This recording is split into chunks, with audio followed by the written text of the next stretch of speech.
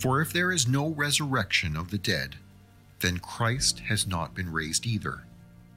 And if Christ has not been raised, then all our preaching is useless, and your faith is useless. And we apostles would all be lying about God, for we have said that God raised Christ from the grave. But that can't be true if there is no resurrection of the dead. And if there is no resurrection of the dead, then Christ has not been raised. And if Christ has not been raised, then your faith is useless, and you are still guilty of your sins. In that case, all who have died believing in Christ are lost. And if our hope in Christ is only for this life, we are more to be pitied than anyone in the world.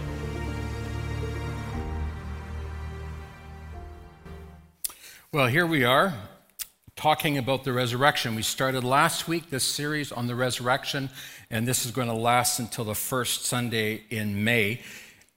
We talked about the resurrection last Sunday, and we showed how the Bible establishes the resurrection of Jesus Christ as a fact. The whole chapter of 1 Corinthians 15 is devoted to the subject of the resurrection.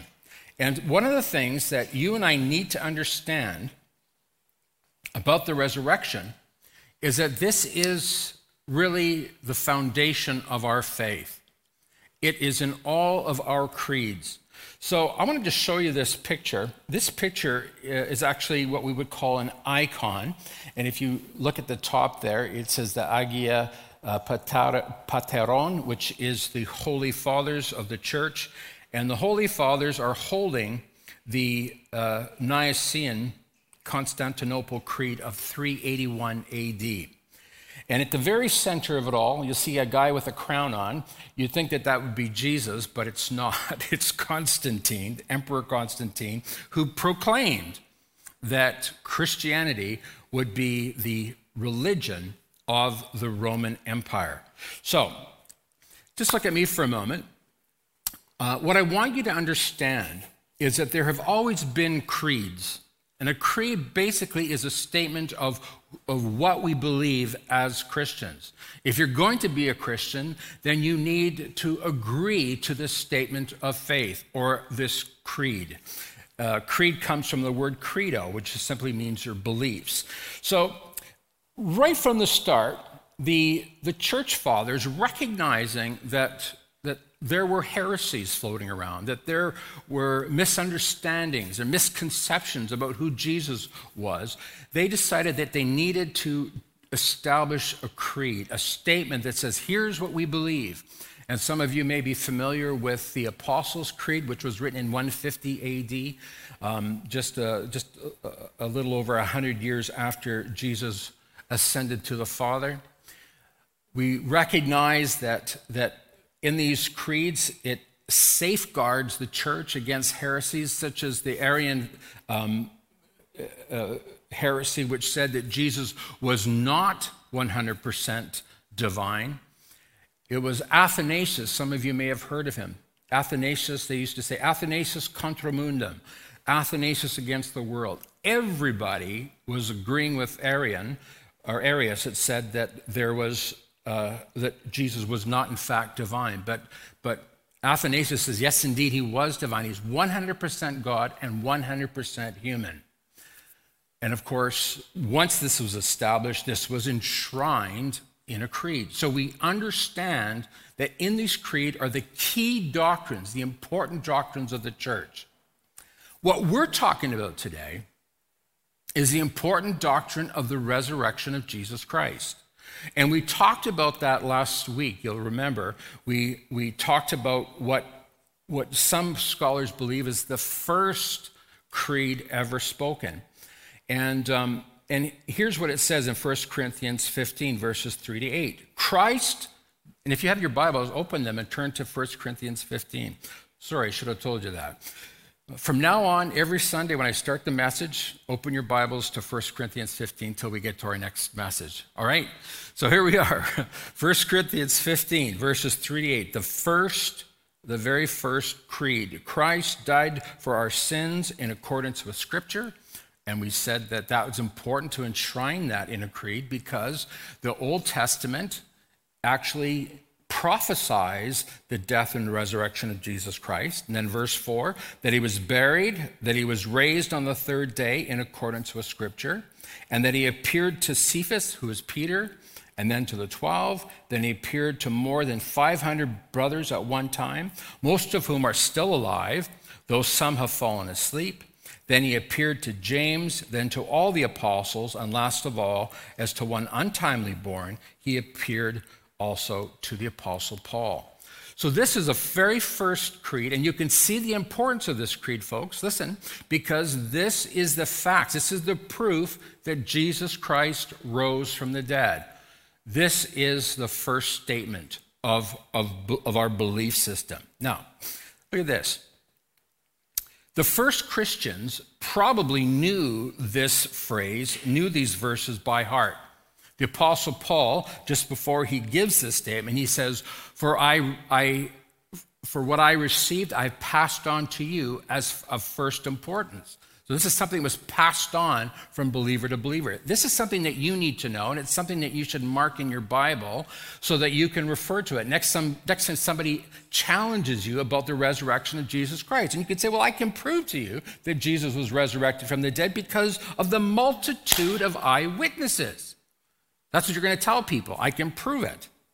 And any historian would say there's ample proof to prove that this is in fact the truth and not just a myth or hearsay.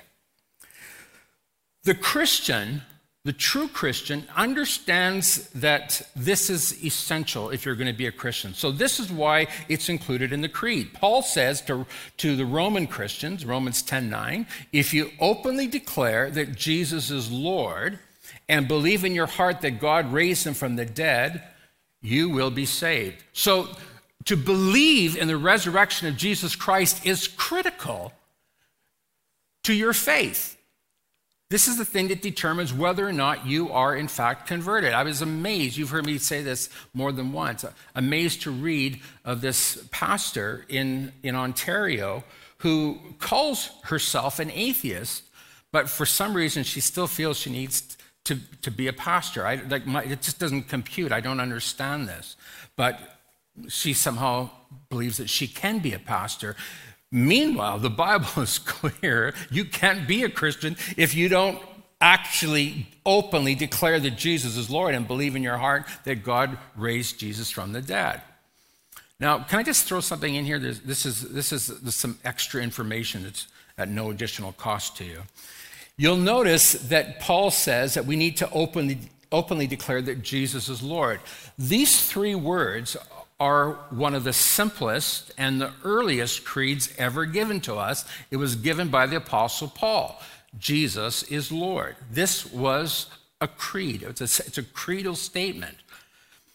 And if I think that right now all of us could memorize this. Do you think, Carolyn, that as a former Sunday school teacher, do you think we can memorize these three words, Jesus is Lord? Let's say it together. Jesus.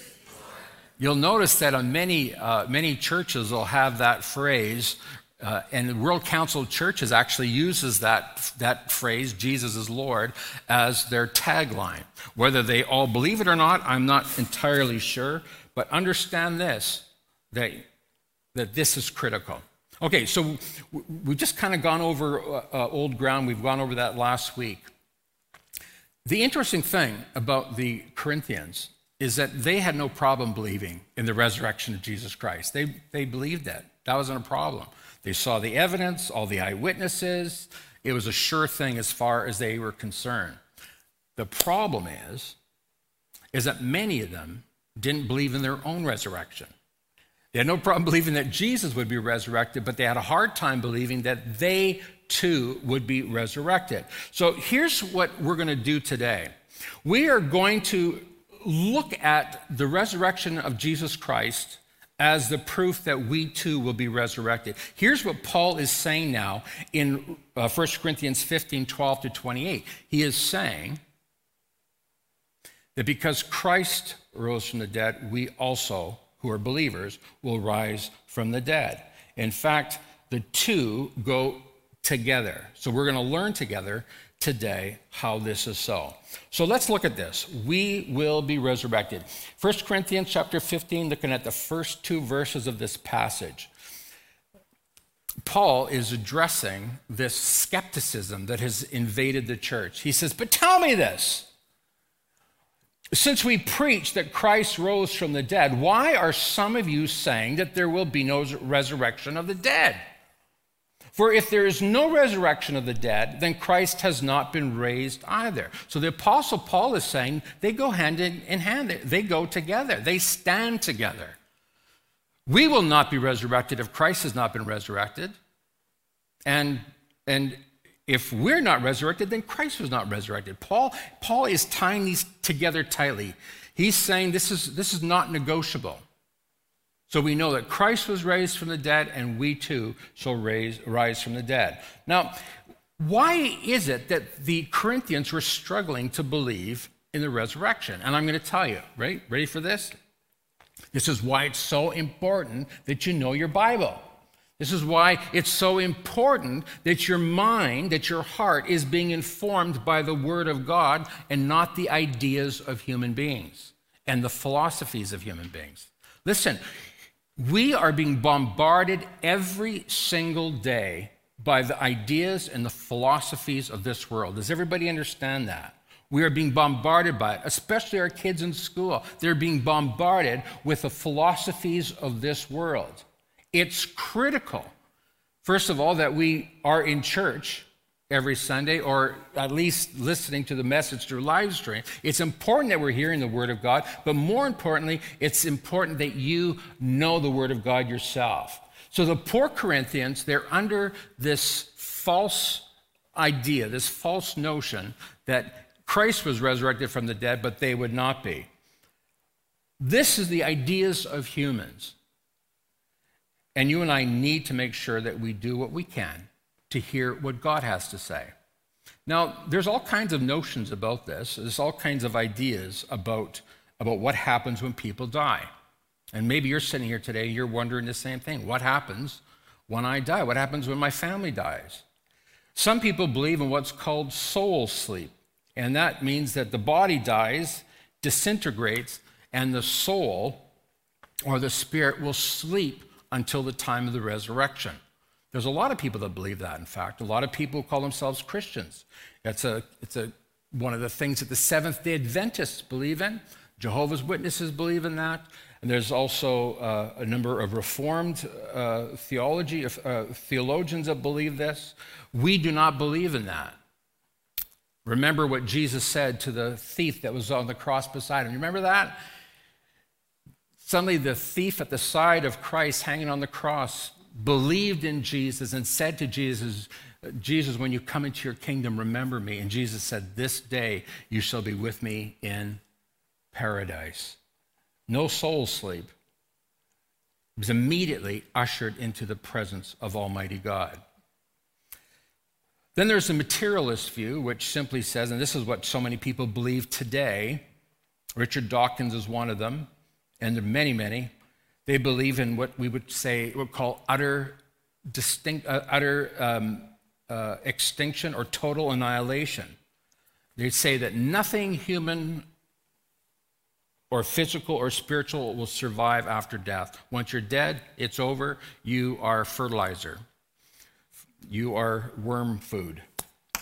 And then there's others who believe in what we would call the reincarnation. Many of you are familiar with that. The thought is that you die, you come back as an enlightened or greater human, and if you finally reach enlightenment, then I don't know what happens to you, but in the meantime, there's this endless cycle, and the hope is that you'll be a good person on this earth so that when you die, you don't come back as a beetle or an ant or a cow. This is why in India you can't eat cows, because you might be eating one of your relatives. You might be eating grandpa. Oh, no. many people, it's surprising how many people believe in reincarnation. Another view is what is called absorption, which means when the body dies, your spirit then goes, or part of your spirit goes to be reunited with the divine energy of the universe or with God or whatever. And then there's what the Corinthians probably believed. It was what we call dualism. Dualism was something that was propagated by Plato and Seneca and a number of Greek philosophers. They believed, watch this, they believed that the body was evil, and that the great hope is that our spirits would be released from our bodies and that our bodies would perish, and that would be the end of it, because the body is horrible. It's an evil thing. The Gnostics believed that. Many Christians surprisingly believe that the body is an evil thing. Look at this. This is why in Acts chapter 17, the Apostle Paul goes to Athens, and he doesn't have a lot of luck there. Things just don't seem to work out for him there. He's at the Areopagus, or Mars Hill. Some of you may know it. I've been there a number of times. It's just a natural open space where the philosophers would join together to discuss the latest ideas of the day. And the Apostle Paul went there to share with them about Jesus Christ. And they were intrigued by what he was saying. They were listening to him. I mean, it was very intriguing until he got to the point about the resurrection. When he talked about the resurrection, they suddenly began to sneer at him.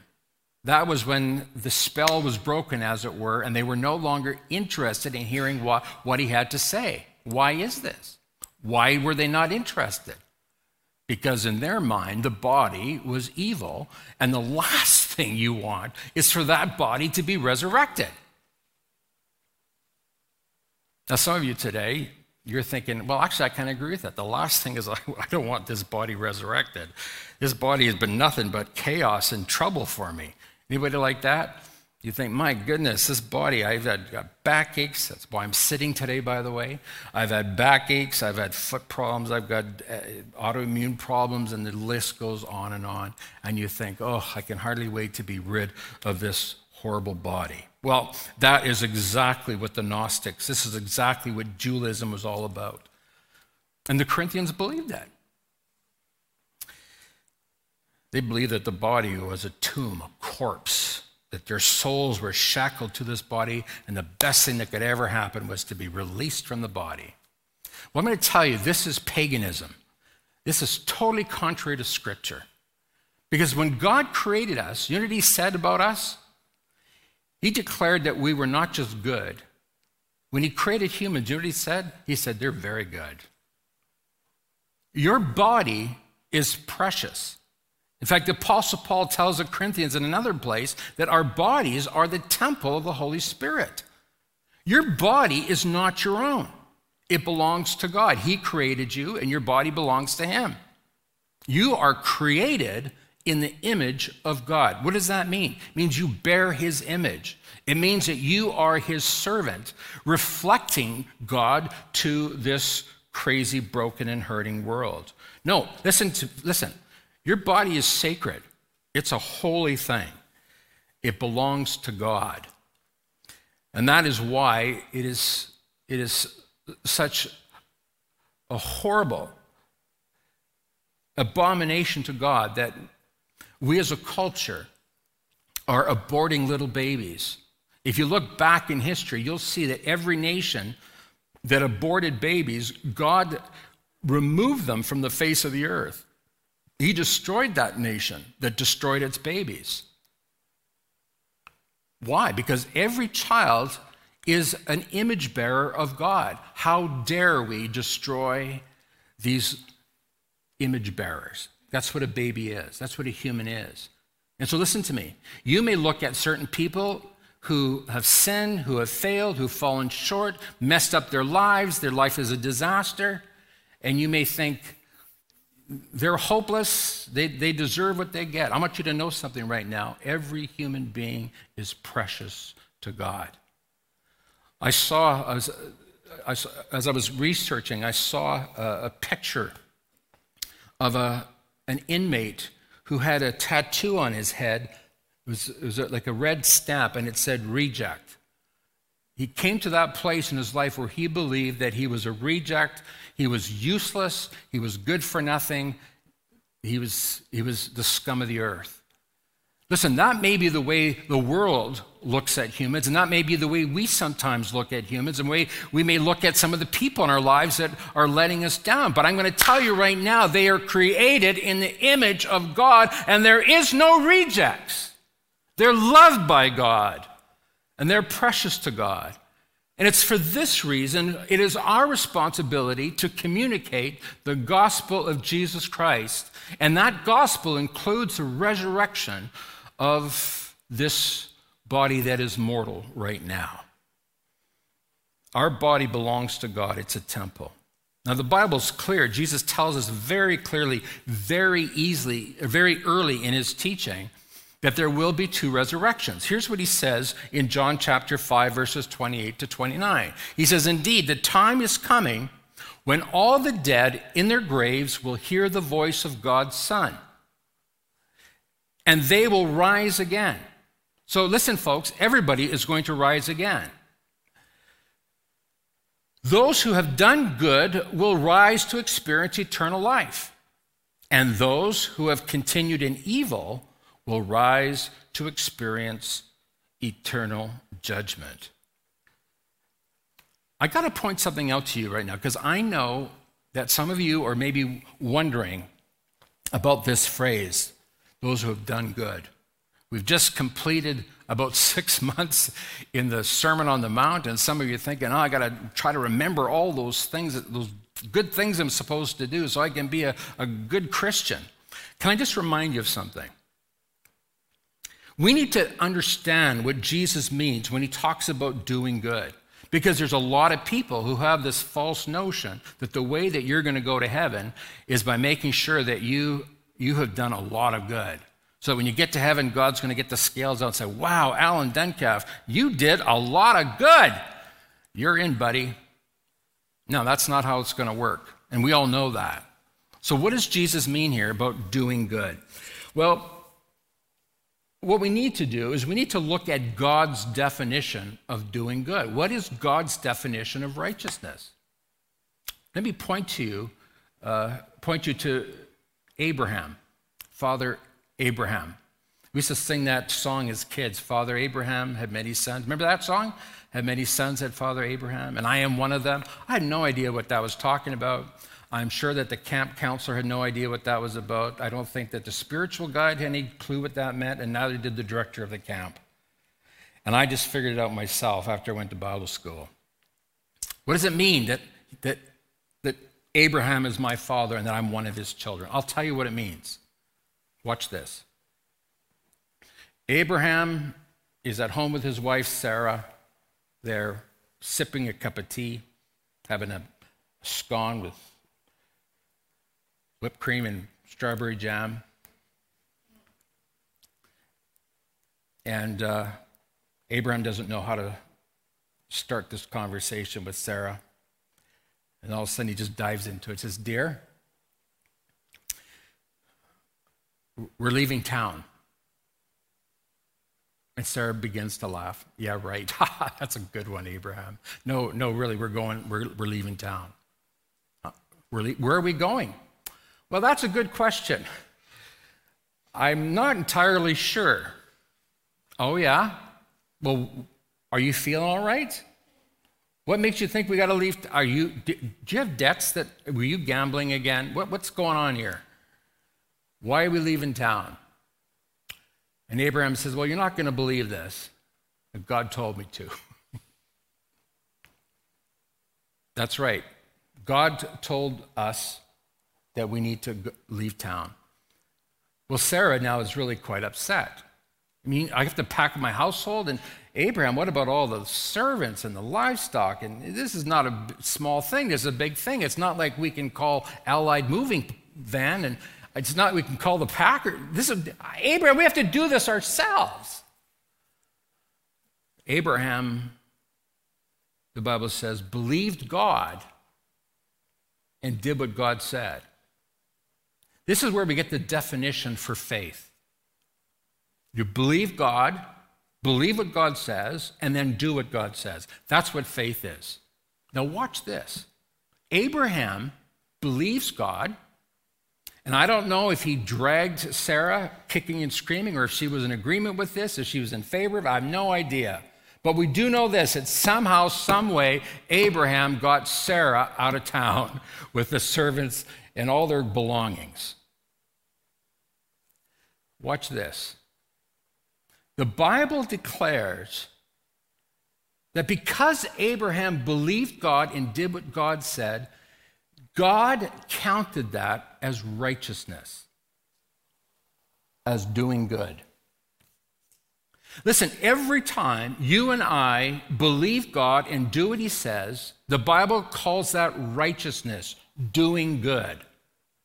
You do not get into heaven by doing good works. Good works is the evidence that you believe God. It's the evidence that you trust the Lord. That's why you're doing the good works. But the good that you do in this world is you believe God and do what he says. Now, in Abraham's time, what did Abraham have to do? He believed God. God said, get out of town. And then there was another thing God asked of Abraham. Abraham, sacrifice your son Isaac. Abraham's all ready to do it. Thank God he hasn't asked me to do that. Or you. But he has asked us to do something. Did you know that? What has God asked you and me to do? I'll tell you. No, I'll let Jesus tell you.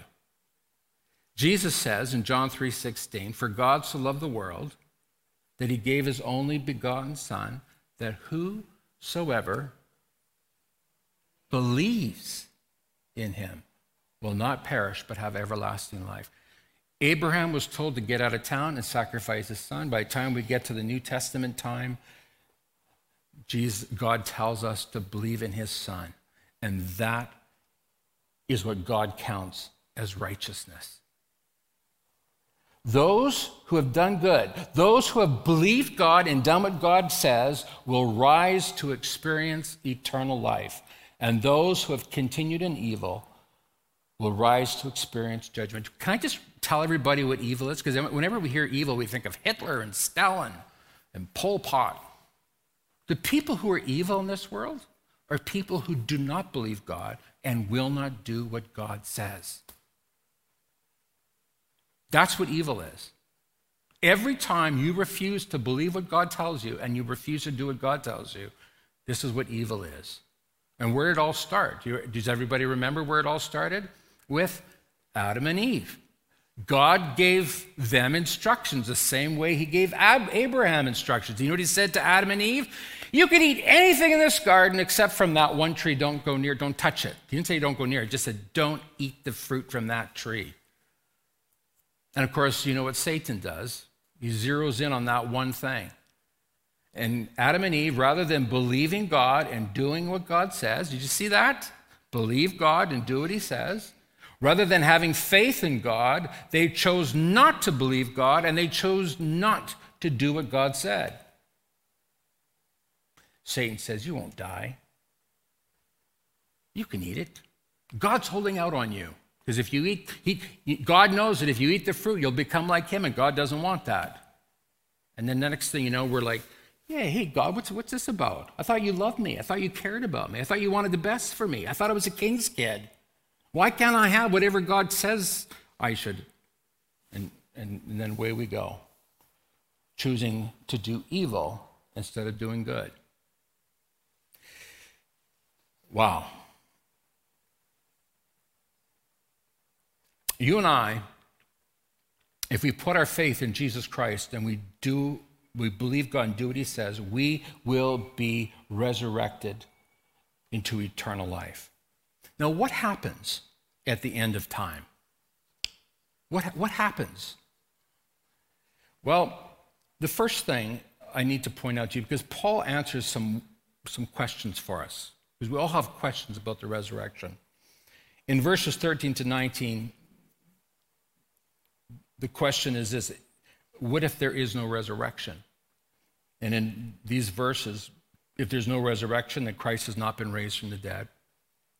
If there's no resurrection, then our preaching is useless. In fact, it's meaningless. It's gobbledygook. You're wasting your time. What are you here for? Why are you here listening to this stuff? Because if there's no resurrection, it's a waste of time. If there's no resurrection, your faith is useless and meaningless. If there's no resurrection, all the witnesses, all the prophets, all the preachers, all the teachers, and Jesus himself is a liar if there's no resurrection. Paul says if there's no resurrection, we'd all be still in our sin. You would still be holding that heavy, heavy burden of sin. Hey, do you remember when you became a Christian? That moment you put your faith in Christ and God washed your sin away, it felt like the load of the world was lifted off your shoulders. I remember when I became a Christian, I felt like I could fly. But I'll tell you, if there is no resurrection, then I'm still stuck in my sin. If there's no resurrection, all who died before us would not be raised unto eternal life. All my loved ones that have gone before me. No resurrection, I'm never going to see them again. And Paul then ends this little discourse. If there's no resurrection, then you and I, we're the most pathetic and pitiful people there are on the planet, believing a lie. But we know that the resurrection is real. We know Jesus was raised from the dead because Paul has established that in the first 11 verses. We know that creed. Well, how do I know I will be resurrected? Well, the Apostle Paul answers that question. How do I know? Well, Paul says, but in fact, Christ has been raised from the dead.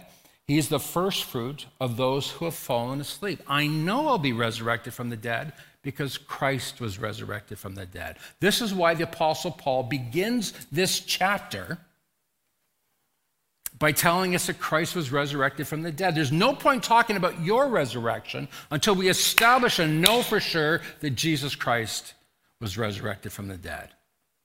That's why we went through that process last week.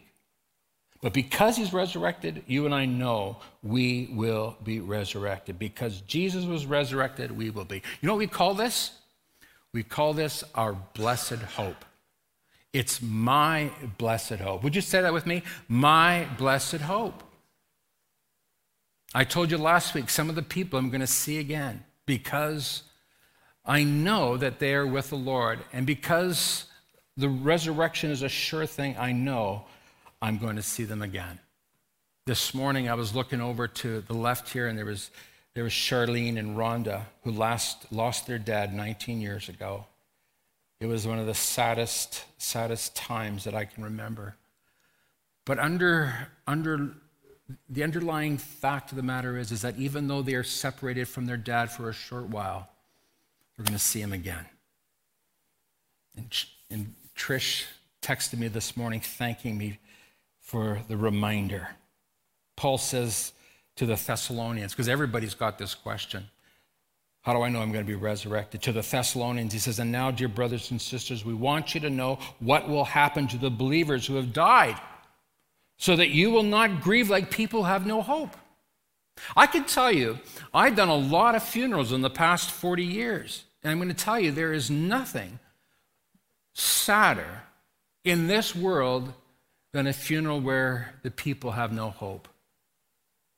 I have experienced some of the greatest grief in my life with families who are not sure, where a family member has made it very clear, I want nothing to do with God. I will not put my faith in God. I will not do what God says. The hopelessness is so thick you could cut it with a knife. It chokes you. It's so thick. You can hardly breathe. It's so sad. But those of us who believe in the resurrection of Jesus Christ, those of us who put our faith in Christ, we have this blessed hope that even though we're separated for a short time from our loved ones, we will see them again. It's not forever. It's for a short time and compared with eternity. We may be separated for a while, but we'll see them again. We'll mourn for a little bit, but we will not mourn like people who have no hope. We have that blessed hope. We have Jesus Christ. I know some of you are wondering, well, Jesus came and died on the cross and he paid the price for our sin. Why do we die? Why do we die? Why doesn't God just put an end to it, like right now? Well, here's what Paul says, 1 Corinthians 15, 21 to 22. For as by a man came death, by a man has come also the resurrection of the dead. And then Paul explains what he means by that. For as in Adam all die, so also in Christ shall all be made alive.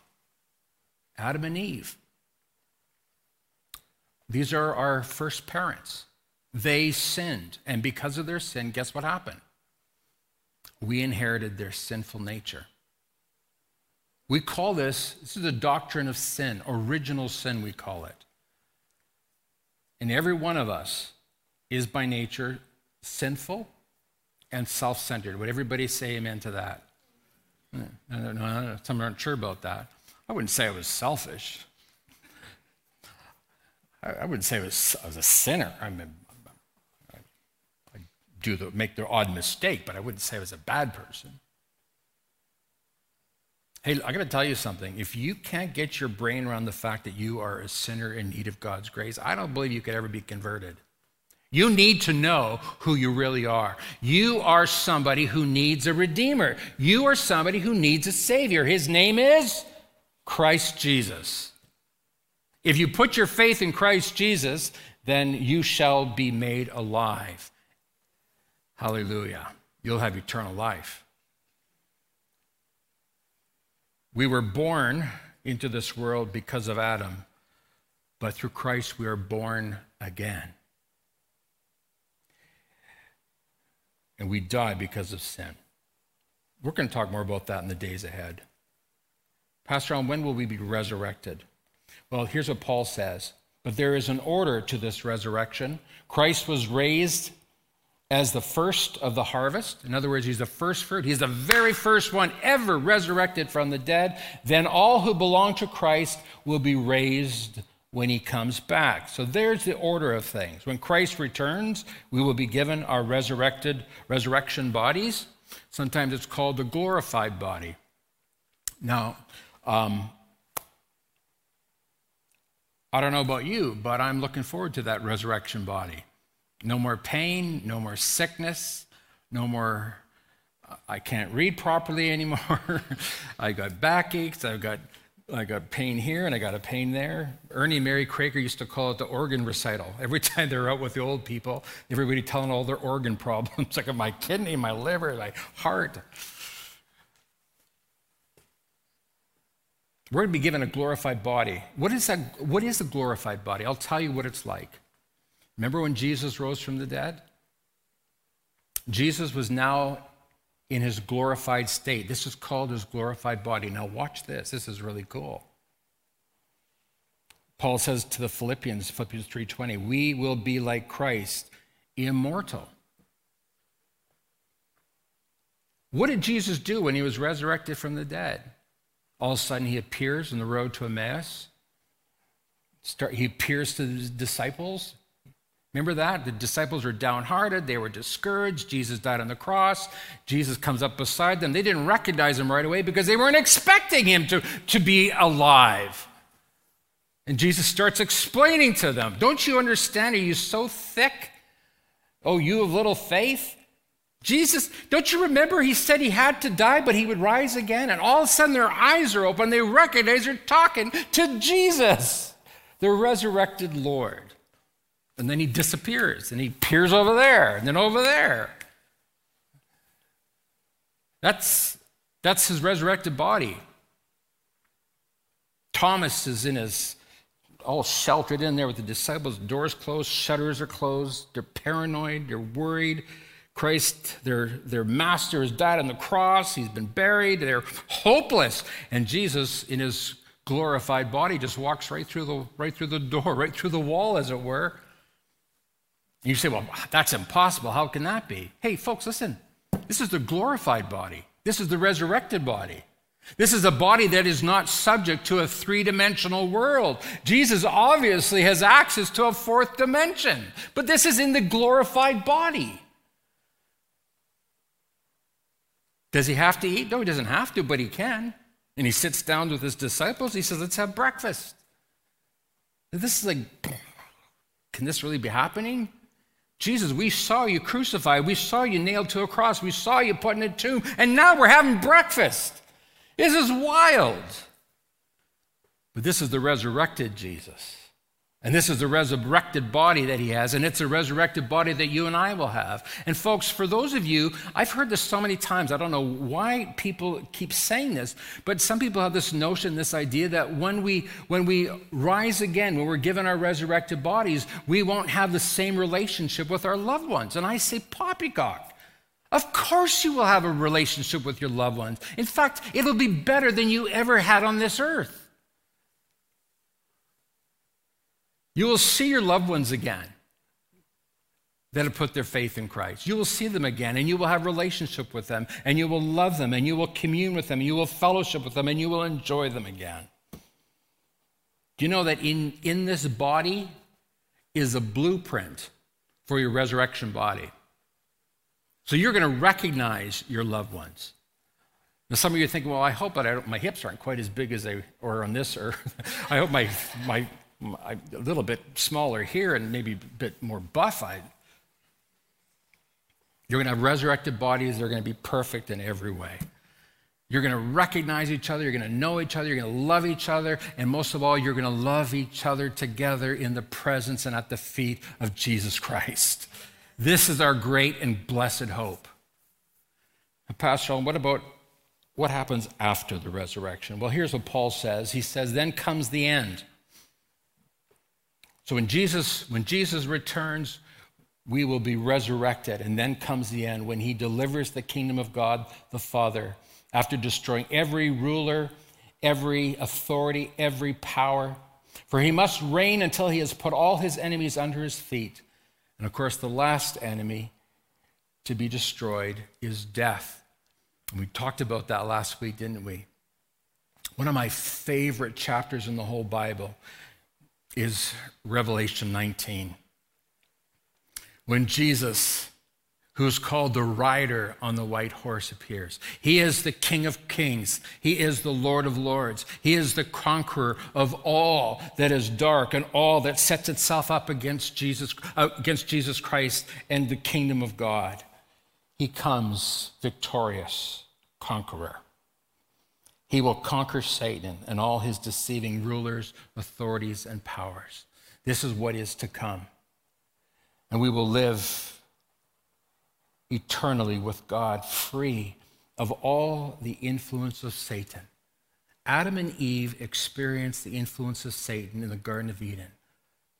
Do you know that the Bible begins in the Garden of Eden and it ends in the Garden of Eden? You read it yourself. You read the last couple chapters of Revelation. Begins in Eden, ends in Eden. It begins in Eden where Satan is allowed to tempt Adam and Eve, and it ends in Eden where Satan is destroyed, never more able to tempt us or to draw us away from the Father. This is our blessed hope.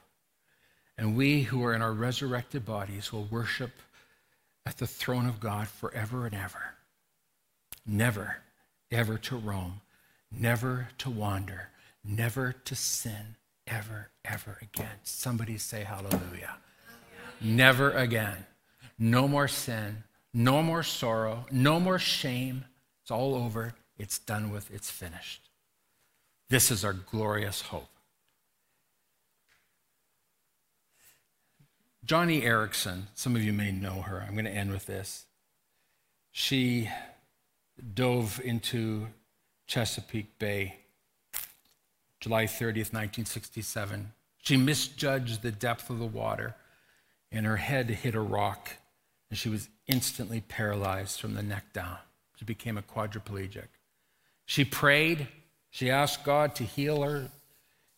She had faith healers come around and tell her she would be healed. People had word of prophecy, word of knowledge. She had all kinds of people telling her she was going to get better. And she said, I was tempted to believe that God hated me, that God had forgotten about me.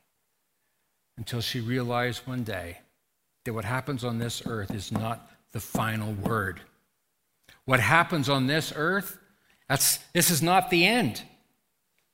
It's not the end. It's the end of the beginning.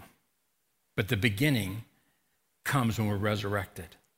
Here's what she says in her own words. She says, somewhere in my broken, paralyzed body is the seed of what I shall become.